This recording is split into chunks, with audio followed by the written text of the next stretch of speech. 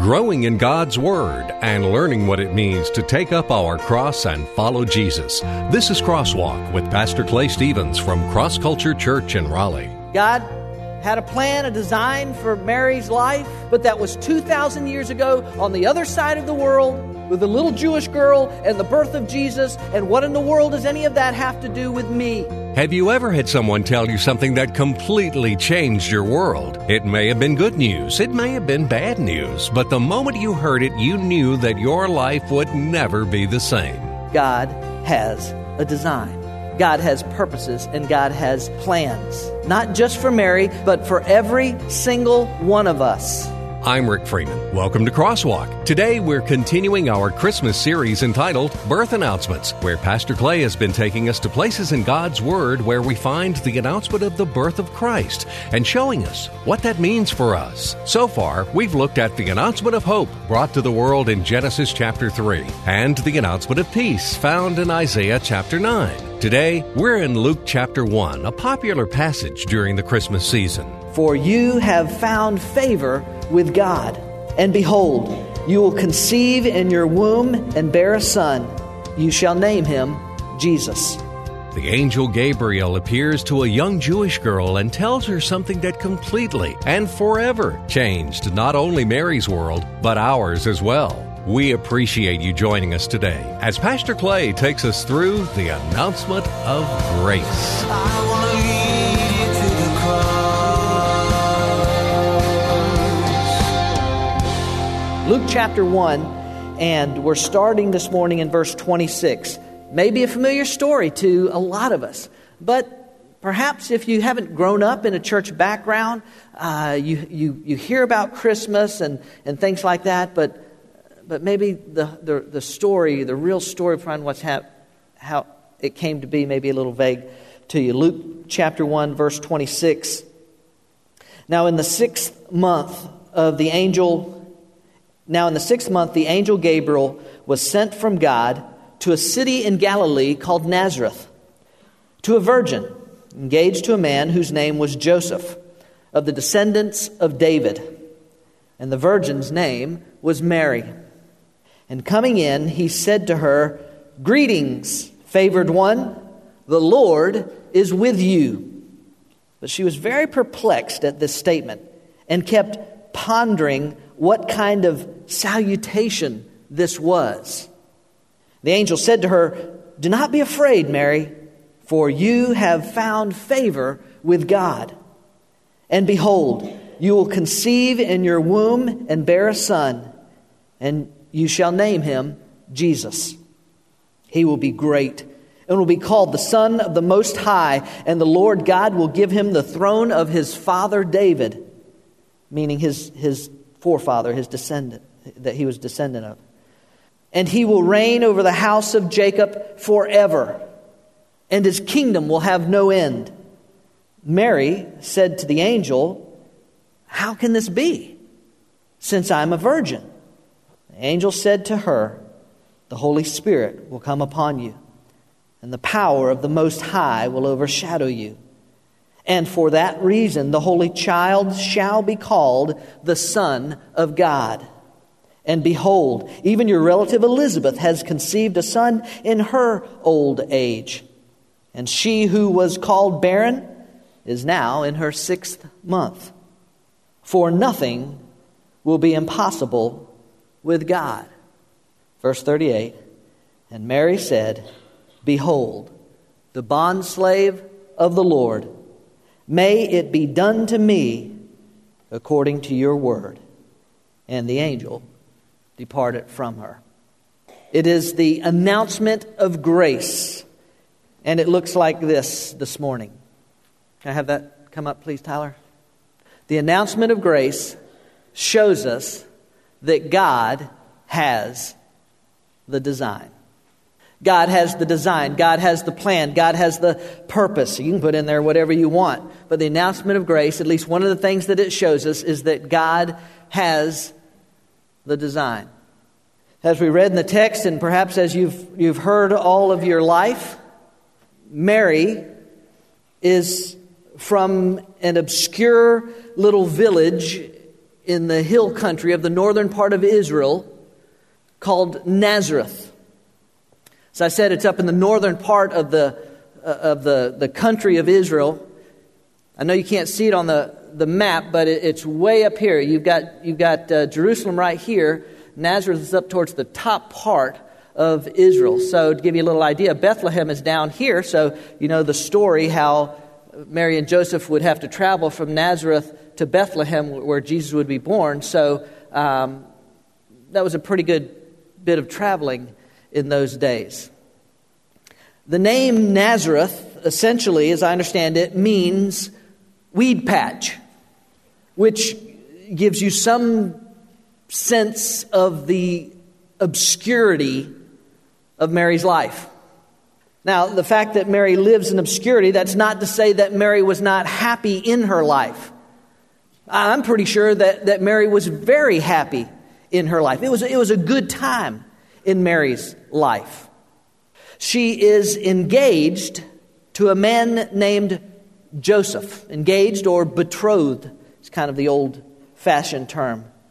To a man named Joseph. Now, engagement, if you're not familiar with this, engagement in the Jewish culture is much different than engagement here in America. It's much more serious. It's much greater commitment. I mean, it should be a commitment even in our culture. But in Mary's day, in Jewish culture, the engagement or the betrothal was a very serious commitment that a man and a woman entered into.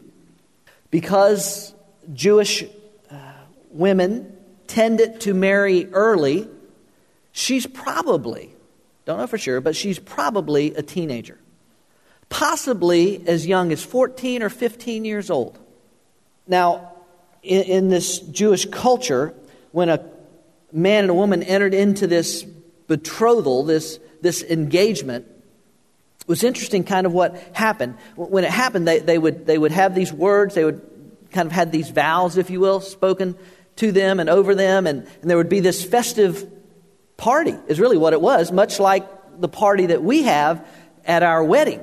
At our weddings, when we have a wedding, we have a party afterwards. In the betrothal ceremony, in the Jewish culture, there would be this big party afterwards. The difference was, when the party was over, Mary would have gone back home with her mom and dad, still to live with her mom and dad, while Joseph went off to build their home, to prepare their home, the place where they would live together, the place where they would be husband and wife. And when Joseph finished the home, or when any Jewish man finished the work on the home, he would come back and he would get his betrothed bride and he would take her with him to start their life together as husband and wife. Now, here's the really interesting part about it, or I think it's kind of interesting.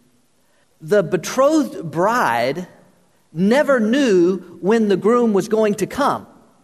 It might be in the morning, it might be in the afternoon, it might be in the middle of the night. Whenever he finished the work, he would return and get her. And so the bride had to always be ready for the bridegroom to come, because he could come at any moment. Now, that gives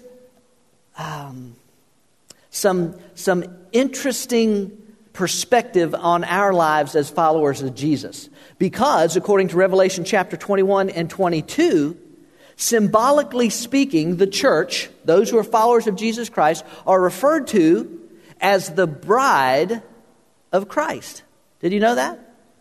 That symbolically, if you're part of the body of Christ, if you've given your life to Jesus Christ, you're symbolically referred to as the bride of Christ. And when Christ came the first time, He purchased us, He redeemed us, He bought us back from our sinfulness by His death on the cross. And when He comes back the next time, it will be to take us to the place that He has prepared for us. That gives a whole new meaning to John chapter 14, where Jesus says this, "In my Father's house are many dwelling places. If it were not so, I would have told you, for I go to prepare a place for you. And if I go and prepare a place for you, I will come again and receive you to myself, that where I am, there you may be also." You and I are at that place where we're waiting for the bridegroom to return. Now that's where Mary was in her life. She's been betrothed. They've had this ceremony. Joseph has gone off to do his thing, build his house, and she is waiting for her husband to come back so they can start this life together, so they can start this family together, so they can do all the things that perhaps she's thought her life would be like. And then suddenly Gabriel shows up and says, "Hail, greetings, favored one." That's Mary's life. Favored one carries this idea to it: to confer grace upon. The root word basically means to confer grace upon. Now, grace is a word that we talk a good bit about at church. Perhaps you've heard this definition of grace. Grace basically is God's unmerited favor. I like that definition because it means that this gift that God bestows upon me is something that I cannot earn and is something I do not deserve. God gives us something because He wants to, not because we deserve it. We're favored. It's grace. It's God's unmerited favor. God is giving Mary something special. And it's not because she's special. I'm not trying to insult Mary. In case we have anybody in here who has a Catholic background, and Catholics hold Mary in very, very high esteem, and I'm not dissing on that. I'm not trying to insult Mary, but I'm just telling you, Mary is a nobody from nowhere as far as the world is concerned. But listen, here, by the way, this has got a good thing to keep in mind. There are no nobodies from nowhere as far as God is concerned. God has known all along exactly where Mary is. God has had a design all along on Mary's life that is beyond anything she could have possibly even imagined. And Gabriel shows up and he begins to reveal it to her. That's what this announcement of grace does, ladies and gentlemen. It begins to reveal to us that among other things, whatever all the announcement of grace tells us, and we'll look at some more things next week, but it tells us that God has a design. He has, correction, the design, ladies and gentlemen. It's interesting, Stan and Rachel are here today. I know Stan, through the years, has been good friends with a gentleman by the name of John G. Tate. Some of you would know John G. Many of you would not. But John G. Tate was one of my student pastors at church that I pastored in Durham at Bethesda Baptist Church. He was there when I first went there and was there for several years, and eventually left to take on the student pastor position at First Baptist Church in Roanoke, Virginia. John G. was telling me one time after he left about something that happened there at First Baptist Roanoke. And some of you will kind of get a kick out of this because we've just finished in the month of November our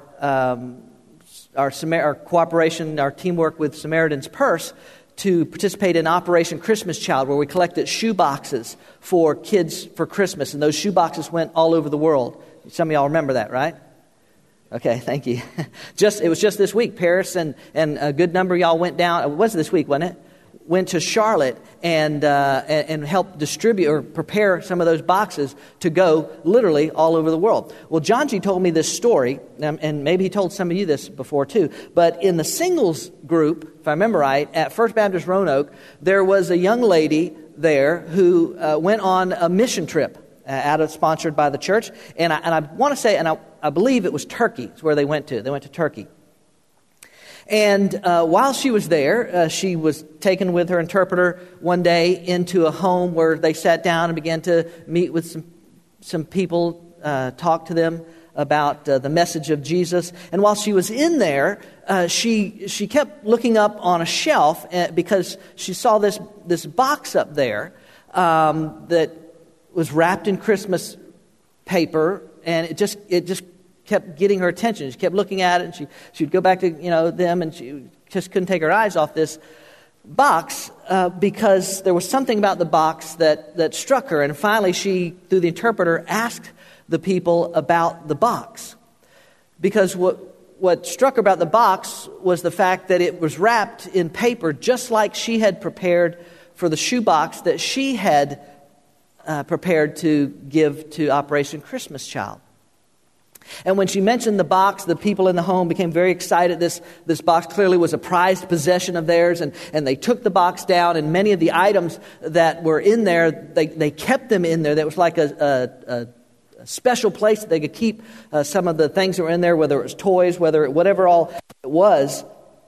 And as they took this box down, and as they opened the lid, and as they began to pull out some of the things, it dawned on this young lady that this was her box. This was the very box that she had prepared and through Samaritan's Purse given to the Operation Christmas Child to be sent somewhere in the world. Now, I did a little research this week not including this year, Samaritan's Purse has distributed approximately 24 million shoe boxes all over the world since this ministry began.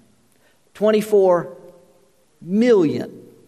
Now, what do you think the odds are of that young lady walking into a house in Turkey, into the house in Turkey where her very shoebox had been delivered?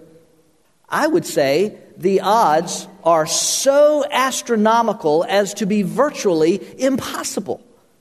It has to be something that God had designed. And that's what it says to us. God has a design, ladies and gentlemen. Now, in Luke chapter 1, and most of those verses that we just read, clearly we're seeing that God had a design on Mary's life. But I want you to see that it's not just Mary's life that he had the design on. When it opened up there in verse 26, it says, now in the 6th month. In the 6th month of what? Well, down towards the end, we picked up on it. And we'll talk more about Elizabeth next week. But Elizabeth was Mary's cousin. She was an older woman. She was beyond childbearing years. And yet here she was pregnant. She had lived with years of feelings of inadequacy and feelings of uncertainty. Probably, I'm guessing that Elizabeth probably dealt with some feelings of, is God punishing me for something? You ever feel that way? Come on. Any of y'all ever say, God's punishing me? Come on. Yo, I don't understand why I'm going through this. I think God must be punishing me. I'll bet Elizabeth dealt with some of that as well. And yet what she comes to find out is that no, yes, although it wasn't easy, although she had to struggle, although she had all those feelings, although she had to look at other women and other households and other families and see those children that she didn't have and struggle through those feelings of inadequacy in her own life and perhaps feeling like she let her husband down, whatever all those feelings were that she may have had. What she comes to find out was that God had a design all along, that he had a purpose and a plan for Elizabeth's life at that particular moment. And listen, I almost hesitate to say this because I don't know if all of y'all are ready to hear this or not. Because what it came down to was part of Elizabeth's purpose in life was this idea of bringing glory to God through this circumstance, through this mother who was well past childbearing years, this woman who couldn't even have children anymore, and yet here she was pregnant. I don't know if you're ready to hear this or not, but God's glory is far more important than your comfort. I have no doubt it was not very comfortable for Elizabeth at times in her life. I have no doubt that it's not always comfortable for you in your life. But God's glory is more important than our comfort. Because when God is glorified, ladies and gentlemen, people are drawn to him. That's important. Well, thanks, Clay. Thank you. That's awesome. Thanks for sharing that story. I get it. I can see clearly God had a plan, a design for Mary's life. I can see the purposes. I can see how he's working. I can see how Elizabeth was part of this. I can see all of that. But that was 2,000 years ago on the other side of the world with a little Jewish girl and the birth of Jesus. And what in the world does any of that have to do with me? What does any of that mean for me? Well, how about this? God has a design for your life. God has a design, ladies and gentlemen, for your life. God has specific purposes and plans for your life. I had a conversation over the course of 2 days. I had a conversation with 3 different men this week who, all 3 of them, within the context of their conversations, all 3 of them said virtually the same thing to me. And what they said was, I'm X amount of years old, and I'm looking at my life, and I'm wondering, what in the world am I doing? What have I accomplished? What will I accomplish? What is life going to even be or matter? Have I done anything? Am I going to do anything? You know, just so you know, those of you teenagers and those of you in your teenage years and 20s and that kind of stuff, when you're in your late teens and you're in your 20s, although it's a very exciting time in your life, right? It can be a very fun and exciting time in your life. But if you're honest, it can also be kind of a scary time in your life when you suddenly begin to, get close to graduation, or you pass post-graduation, you begin to think, I got to grow up. It's grow-up time. I gotta do something with my life. I've got to decide what I'm going to do. I've got to go somewhere. I've got something. What in the world? That can be kind of scary. Right? Well, wait till you're 40 or more. And you look at your life and you say, I've got to grow up. What am I going to do? What am I supposed to accomplish? Where am I going to, what's happening in my life? What have I done? What have I not done? What have I accomplished? What have I not accomplished? Where have I been? Where am I going? God has a design. God has purposes, and God has plans. Not just for Mary, not just for Elizabeth, but for every single one of us. I told those 3 gentlemen essentially the same thing. I told them this: all the shoulda, coulda, and wouldas in the world don't mean Bo Diddley. I didn't say Bo Diddley, but they make no difference at all, because it's all in the past. It's all in the past. And although some of us, perhaps many of us, would like to, and if we could, we would go back in time and change some things about our past, we can't do it. It's gone. It's gone. And so all we can do is look forward.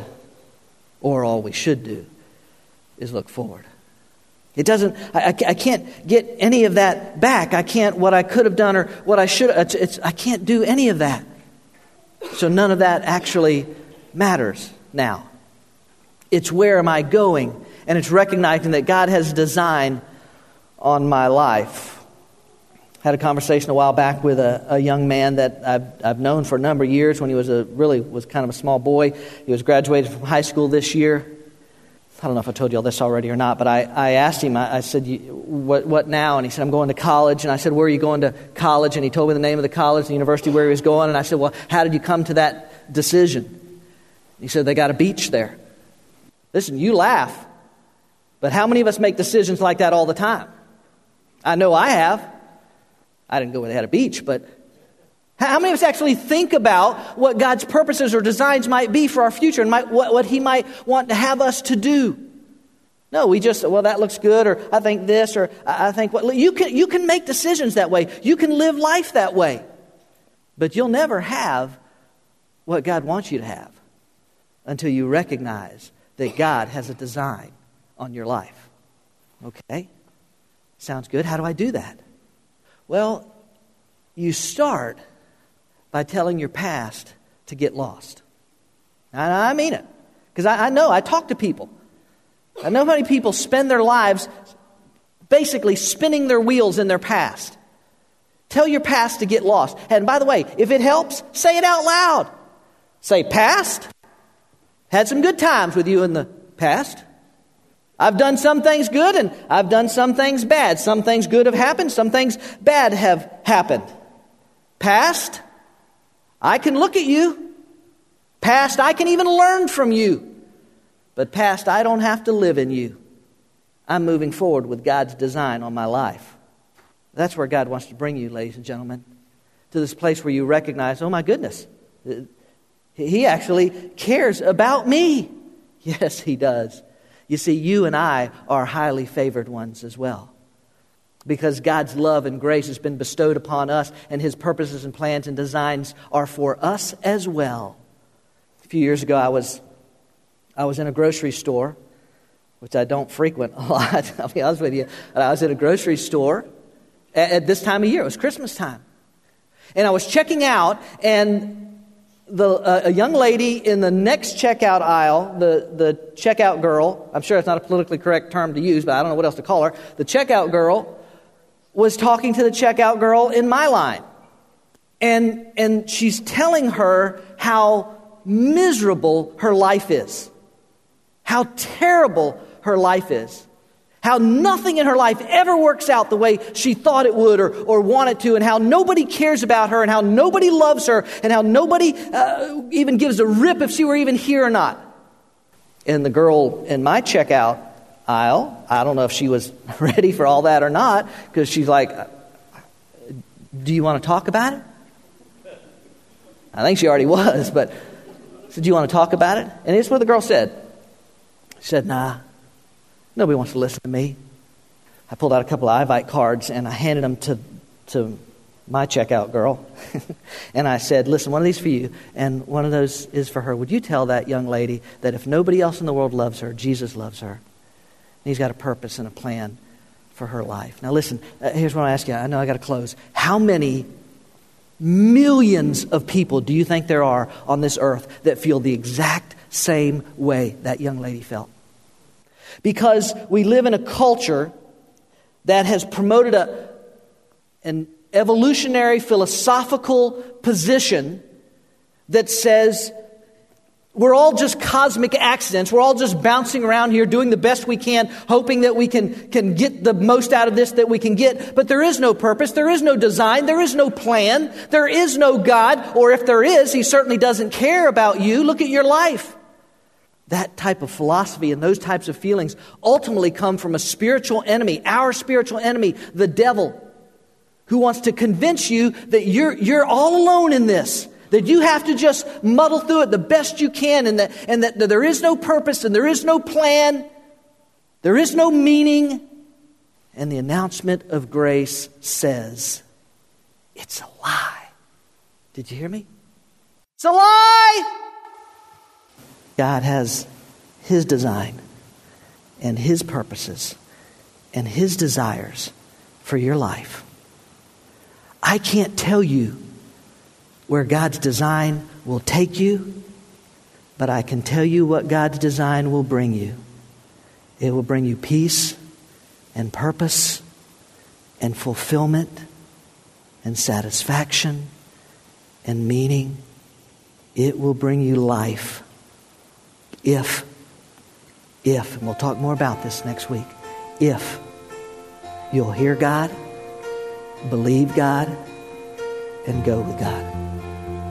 The angel Gabriel announced that Mary was the highly favored one. But as we've heard today, all of us have been favored by this announcement of grace. As we heard Pastor Clay say, Mary probably didn't understand all that she was going to go through when she surrendered her life to the Lord and His plans and purposes. But even as a young teenage girl, Mary seemed to know that it was better to go with God than to try to do life without Him. Have you discovered that truth? God has a design for each of our lives, a design that gives our lives meaning, purpose, and eternity with Him. That certainly is an announcement of grace. We're glad you joined us for this week's message on Crosswalk. Each week, Pastor Clay opens the Bible and brings out its exciting and practical truths to apply to our lives. Cross Culture Church is a new church in North Raleigh, but instead of religion, we're about relationships. And instead of rituals, we practice realness. We meet Sundays at 10:30 at Leesville Road High School, a mile and a half south of I-540 Exit 7. And we welcome anyone looking for a place to learn about God's plan for their life. At Cross Culture Church, we experience the liberating, satisfying, life-changing power of the cross. And it's our desire to bring that power to a culture in need of freedom, hope, and joy. We hope you'll come join us on a Sunday morning. We'll save a seat for you. I'm not the water, I'm not the bread, but I know the place where your soul is fed. So hungry and thirsty, come and be blessed. I want to lead you to the cross. I want to